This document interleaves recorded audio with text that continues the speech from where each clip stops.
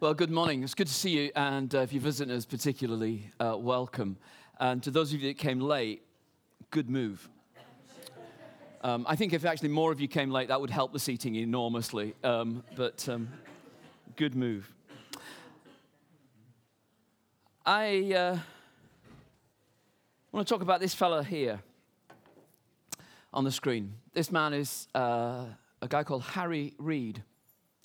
And for much of his working life, he was the leader of the Salvation Army in the UK. But before that, much before that, in 1944, he was part of the parachute regiment that landed in Normandy. It's like, yes, we were there. That's right.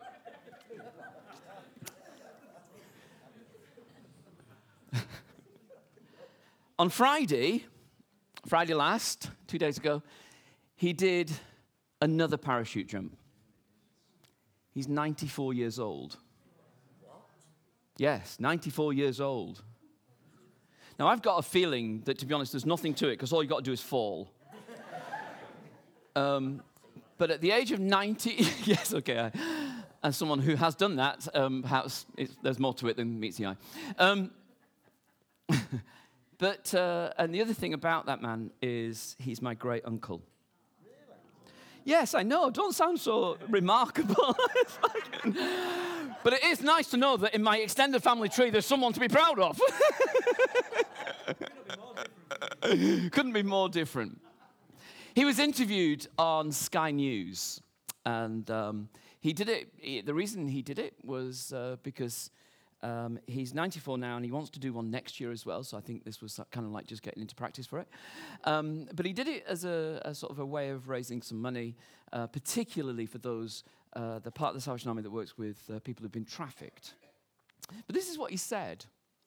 At whatever age we are more than capable of shrinking from something that we feel is beyond us. At whatever age we are more than capable of shrinking from something that we feel is beyond us. It's a good reflection, actually. Whatever age we are, we find a reason for why we can't do what we think we could, and indeed sometimes what we think we ought. There's always some reason for you not to do what you know is right. And what I want to talk about this morning in the time we have is just reflect on Paul's life and on the Apostle Paul, a particular stage of his life where he simply refused to be intimidated by his circumstances. He refused to be intimidated, refused to be stopped, refused to be limited in a context where, for many of us, we might have done. When Paul writes Romans, he begins his gospel saying, I'm not ashamed of the gospel, for it's the power of God that brings salvation to everyone who believes. It was kind of like the engine for Paul. It was the fuel for Paul. It was that sense that actually I am, Paul would say, convinced that the only thing that actually makes sense of the whole world, the whole shooting match, the only thing that makes sense is the gospel of Jesus. And I'm not ashamed of that. I'm not going to back down. I'm not going to step back from what that means. The passages that we're going to draw from are 24, 25, 26. So I'm not going to read this week all of them by any means. But what I want to do is effectively reflect on those passages. When Luke writes the book of Acts, and for those of you that have visited or not been around for a while, we're coming to the end of a long series on Acts, and the next 2-3 weeks we'll get to the end. But as we get to the end of this book, what Luke does is he's concentrated on Paul and the story of Paul. And in the middle of it, what he's done is there's lots of times where Paul is now effectively giving a defense, he's giving speeches, or he's reflecting with people, he's speaking to other people about what this gospel that he is so unashamed of, what's the implication? And in these 3 chapters, the 2 things you need to know is he's in prison and he's been badly beaten. Okay? So he's not in a strong place. He's not in a free place. He's not in a place where things are going really well for him. He's actually he has been and is under the cosh.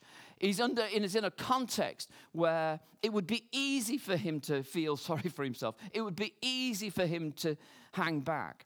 And it would be easy for him to think that actually his life and work is over and that maybe God's forgotten him. But in this context, quite the opposite. There are 3 conversations he has. And I'll just pick on something about each of them. He has a first conversation with a guy called Governor Felix. So you remember the story of what's going on in that part of the world at that time? The Romans oversee what we want to call Israel. They're the governors. It's part of the empire.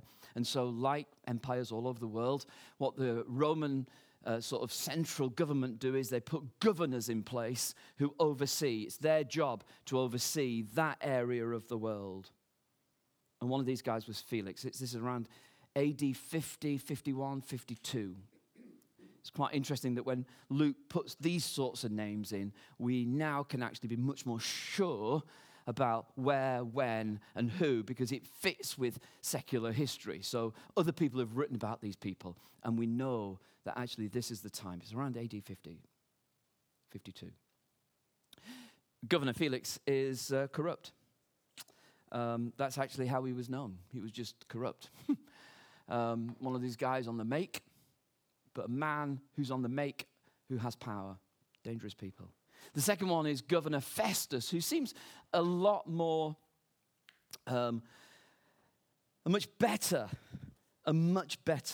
governor. In fact, when Festus came into the post, and some of you will remember this, do you remember in 1997, the song Things Can Only Get Better? And we believed it. Well, I don't know if they sang that song in AD 52, but it would be the song they would have sung. Things can only get better because Festus is here and he's a good governor.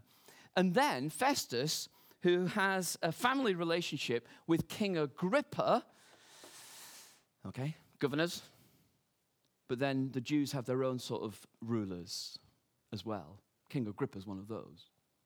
And his sister Berenice. Now, this was like Posh and Bex. All right.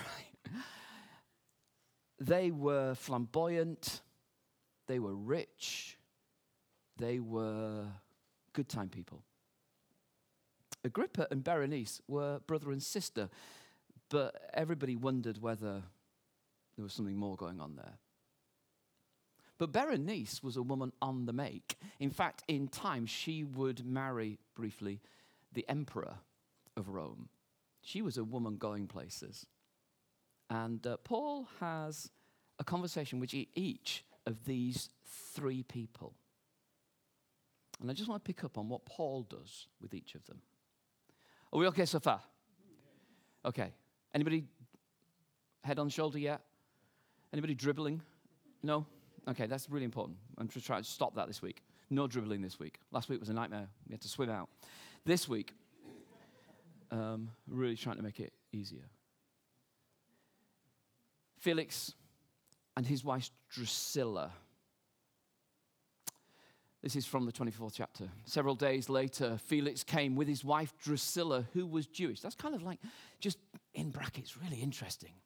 It shows you how complicated society was. It wasn't just like Romans and Jews. Actually, you could be Jewish and end up married to a Roman. And da-da-da.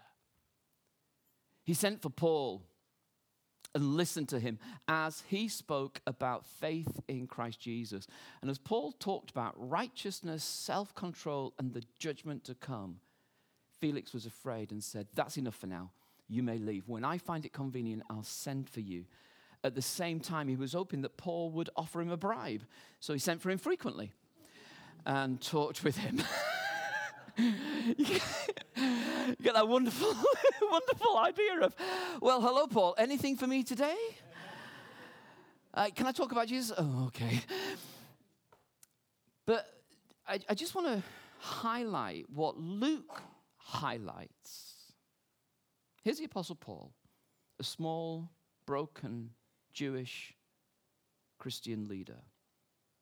And you meet the corrupt governor and Drusilla, who equally, in Jewish eyes, has broken commitments so many times. She's now on her third or fourth marriage. She's also got her own history. What do you say about Jesus to people in power?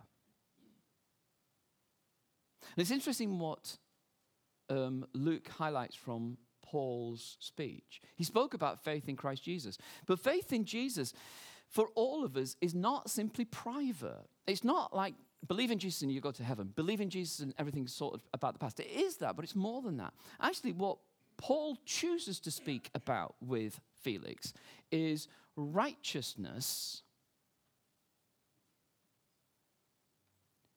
And for Felix, this is not the most... It's like, just give us the money and you can go. But righteousness, what does it mean to be a righteous governor? Self-control. I'd like to, Paul says, to Felix, who has no self-control. I'd like to talk to you about Jesus and self-control. And thirdly, about the judgment to come. Felix, one day you're going to die. And God will want an account from you. I don't know how you imagine Paul doing this. But Paul is not willing for faith to be in the corner. Paul is not willing for faith just to be your personal life with Jesus. Paul is saying, actually, because of my belief in Christ, the Messiah, the King, Jesus, the one who came, actually, everything changes, including how you run a governor, how you run as governor, how you live personally, and actually how you come to terms with what's going to happen to your own life.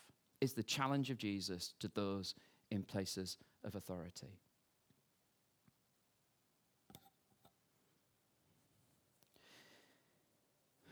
And whether it's the Archbishop of Canterbury speaking about how unrighteous business can be, and how actually 0 hours contracts are wrong, and how big organizations that don't pull their weight in a country are wrong. And actually about how Wonga, which when Justin Welby came into power, he said, I'm going to bring, it's like, he's only a weedy man, but he said, I'm going to bring Wonga down. I want to go for Wonga. And Wonga's now, ironically, gone bust.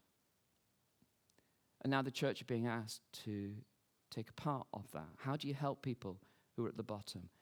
Whether it's Welby, and it's inevitable then that the press will find, accurately, elements of hypocrisy within the church. Well, you've got investments in Amazon. Yeah, that's true.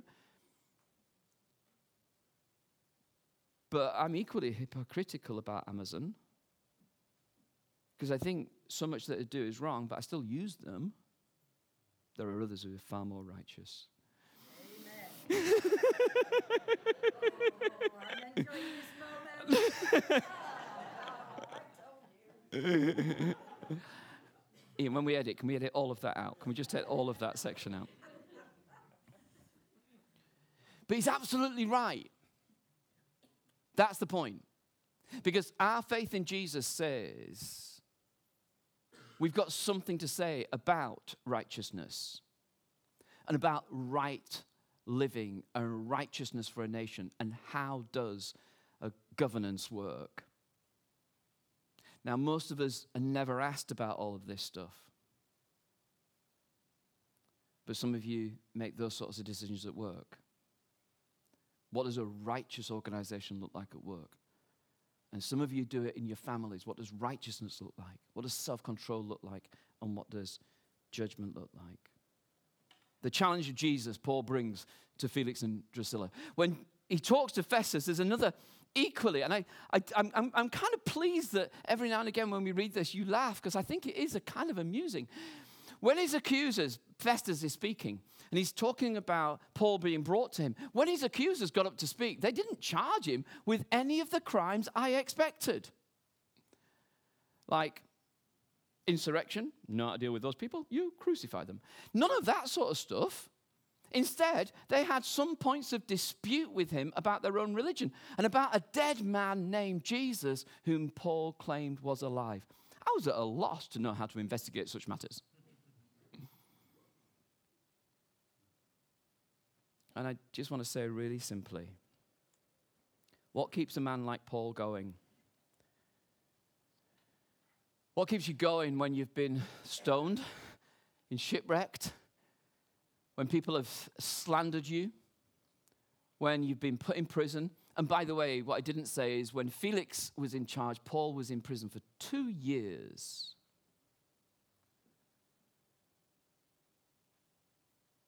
What keeps you going? Well, what kept Paul going was Jesus is alive. And every now and again, I need to sort of hear that in the same way as we teach the children, the central truth of Christianity is that Jesus is alive. The central truth of Christianity is not a set of morals you've got to follow. The central truth of Christianity is not you've got to join this group or that group. The central truth of Christianity is this, that when Jesus died, he rose again and he lives. And I need to remind myself that, because I can turn all of this into something else. The truth is Jesus is alive. And it's as confusing for Festus as it is for people today. I didn't know how to investigate such matters. I'm just a Roman governor. Give me a good old sort of rabble-rouser. I know what to do with them. But someone who comes and says, let me tell you about a dead man named Jesus who's alive. And you know, I've never really thought about that verse very much in that verse till I was preparing for this.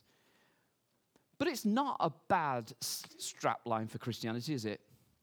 Let's tell you about a dead man named Jesus who's alive. He was dead, but now he's alive. That's where our hope is pinned. And all I want to kind of just remind you of is that for those of you who are struggling, for those of you who wonder whether it's all worthwhile some days, Jesus is alive. And he is at work. And we join in. And the third thing, Agrippa comes, and like I said, Agrippa was sort of connected with Festus, and so he visits Festus, and King Agrippa and Berenice come. And Agrippa said to Paul in the 26th chapter, do you think, because Paul tells him his story, do you think that in such a short time you can persuade me to be a Christian? You can imagine it, can't you? Paul's in chains. Now, you know, he's been held in captivity for over 2 years now. And he won't smell nice. He just won't. He will be just an older, middle-aged man who's been beaten up a number of times, who looks past his best, who has nothing to commend him. He's wearing the clothes of someone in captivity. He's not getting 3-course meal every day. He's not looking well. He's looking like he's being kept. And he's in front of the King Agrippa and his wife, and his sister, Posh and Bex, dressed out in their finery. And he tells the story of what happened on the Damascus Road. And he said, God got hold of me. And Agrippa says, you don't actually think I could be a Christian? You're not trying to persuade me, are you? Look at me and look at you. And Paul says, short time or long, I pray to God that not only you, but all who are listening to me today may become what I am. Except for these chains. Except for these chains. I don't want anybody else to have to do this. The invitation was for all. The invitation that, yes, King Agrippa, I want you to receive Jesus. Yes, I pray, actually, Paul says, that you will. I pray that you who have power, that you who are in positions of riches, I pray that you will know Jesus. I pray that short time or long, that God will get hold of you. I have faith for that. This faith, three things, simple things really. The faith is about righteous working in the whole of society. It's about the central fact that Jesus is alive, and it's about an invitation to all. Will you receive this Jesus? And I think that actually what Luke does, when Luke's writing this, he's writing this account for churches to read later in order that they might be confident in living the same message. That's why Luke tells you this. It's not like, oh, wasn't Paul brilliant? It's a shame he's dead, isn't it? That's not why Luke tells this story. Luke tells this story because he wants people like you and me to read that and go, do you know what? That's the real deal. That's what it looks like. That's how it works for us. So here's my four parts, my four pass-ons to you, really. The first thing is, for those of us that run with Paul's baton, that baton of courage, that baton that says actually going to live this life fully for Jesus. Don't worry about success. Felix got reassigned. Festus, as far as we know, never was impressed enough to explore whether Jesus was indeed alive. And King Agrippa and Berenice, they had bigger things to think about. You look at these 3 long chapters, and these are not stories of success. They're stories of doing the right thing. Don't worry about your success. You do the right thing. Secondly, know your own story. I've said a number of times that when Luke gets to this end of his story of the church, he retells Paul's story. He tells Paul's story in the book of Acts 3 times. 3 times. The same story at length. Your story is the significant story of how God intervened in your life. Know your own story. Why are you a person who's following Jesus? What's your reason? What's God done that you say, this is why I'm who I am? It's kind of like when Peter writes to his churches, he will say, don't be ashamed and don't be slow to give a good reason for the hope within you. Tell people what happened. And for some of you, it's quite dramatic. And for others of you, it's like, I was born, I went to Sunday school, and then suddenly it just became, it made sense. And actually, I grew into this faith. And the more I grew into it, the more it made sense. And actually, I see the whole of the world through this now. And it is plausible and it is credible. You just need your own story. You need to find your own language for your own stories. Because people will ask you, well, why are you involved with it? You seem normal. Why are you a Christian? Your story is the vision you have of the world. Don't be ashamed of it. Know it. Thirdly, don't be intimidated. When you have to speak in front of people, the intimidation works both ways. Sometimes because there are people in power, and actually because, or alternatively, because they're people that you know really well. And ironically, both of those groups of people can intimidate you. Don't be intimidated. One of the things that Paul does here, and of course we might expect Paul to do this, Paul runs through this without a hint of intimidation. And finally, know that you have to play your part. Paul died. The baton was passed on. One day you're going to die. One day we all will. And the question is, when we meet the Lord, what we want him to say is, well done. You were good, and you were faithful. You ran the race, and here's the reward. And life's short. Life's short. So don't put off tomorrow what today's task is. Don't say, well, one day I really hope I could be like that, because actually you've not got that one day. You've got today. You've got this week. There's some stuff that actually we just can't put on the shelf of, I'd love to get round to it. Play your part. One day it'll be the day for reward. Today's the day of sowing all those seeds. Unashamed, unafraid.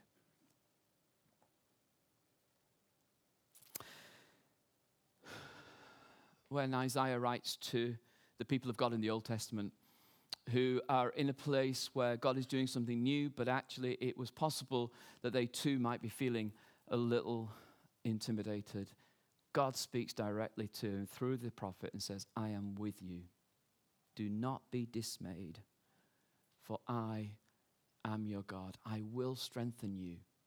I will help you. I will uphold you with my righteous right hand. That's the promise. And the promise is not that we might have an easy life, but the promise is for days like Paul has in front of Felix and Festus and Agrippa. Days in front of your bosses, days in front of your family, days in front of the strangers that you don't yet know you're going to meet. That's the promise. That's when the promise really kicks in. Final slide. Uncle Harry.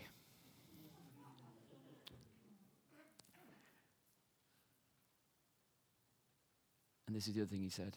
I believe we should not withdraw from a challenge. Yesterday is not our best. Our best is tomorrow.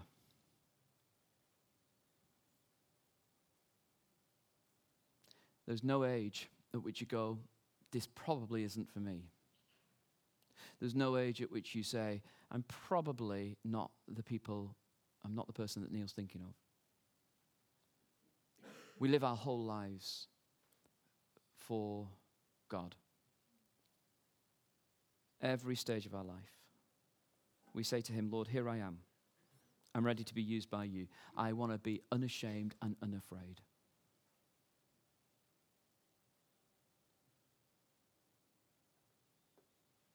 Yeah.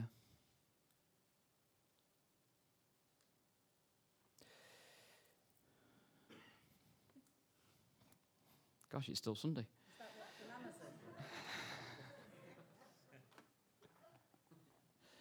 Let me explain what we're going to do. Ian, I wonder if you could come back with your the band. Thank you. I just want you to play in the background. I don't know how all this sort of stuff works for you. But what I want to do is give you some time this morning just for it to become your truth.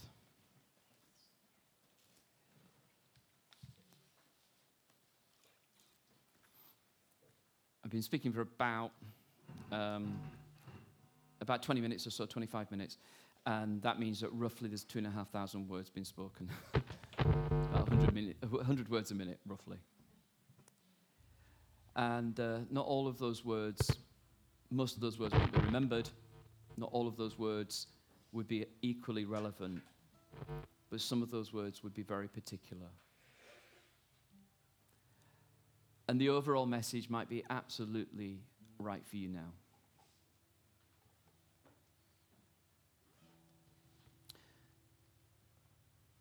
I'm going to leave that slide up. And I'm going to ask these guys simply to play in the background for us. And I want to give you the time for where you are to make your response. We were praying for you before the service, some of us, and we were just praying for you, actually. And sometimes, some of you, we were praying by name, because we kind of know that some of you are going through a bit of a hard time, and others of you, we were just praying more generally for. But we were praying that God would speak to you, and that God would make sense of how your life and his life interact, and how he can take your life and use it for his purpose. So as we listen to them play, why don't you, not so everybody else can hear, just for yourself, why don't you just take a moment or two to pray the appropriate prayer for yourself in the light of all that's been said? Unafraid, unashamed, unintimidated, realizing that God is with us, ready to play our part, asking that God would make those appointments for you where you will have no chance other than to stand up for the one who was dead but is now alive. The challenge to the way things are done, the truth that Jesus is alive, the invitation that it's for you. You must come and meet this living God. Will you pray that God would use you?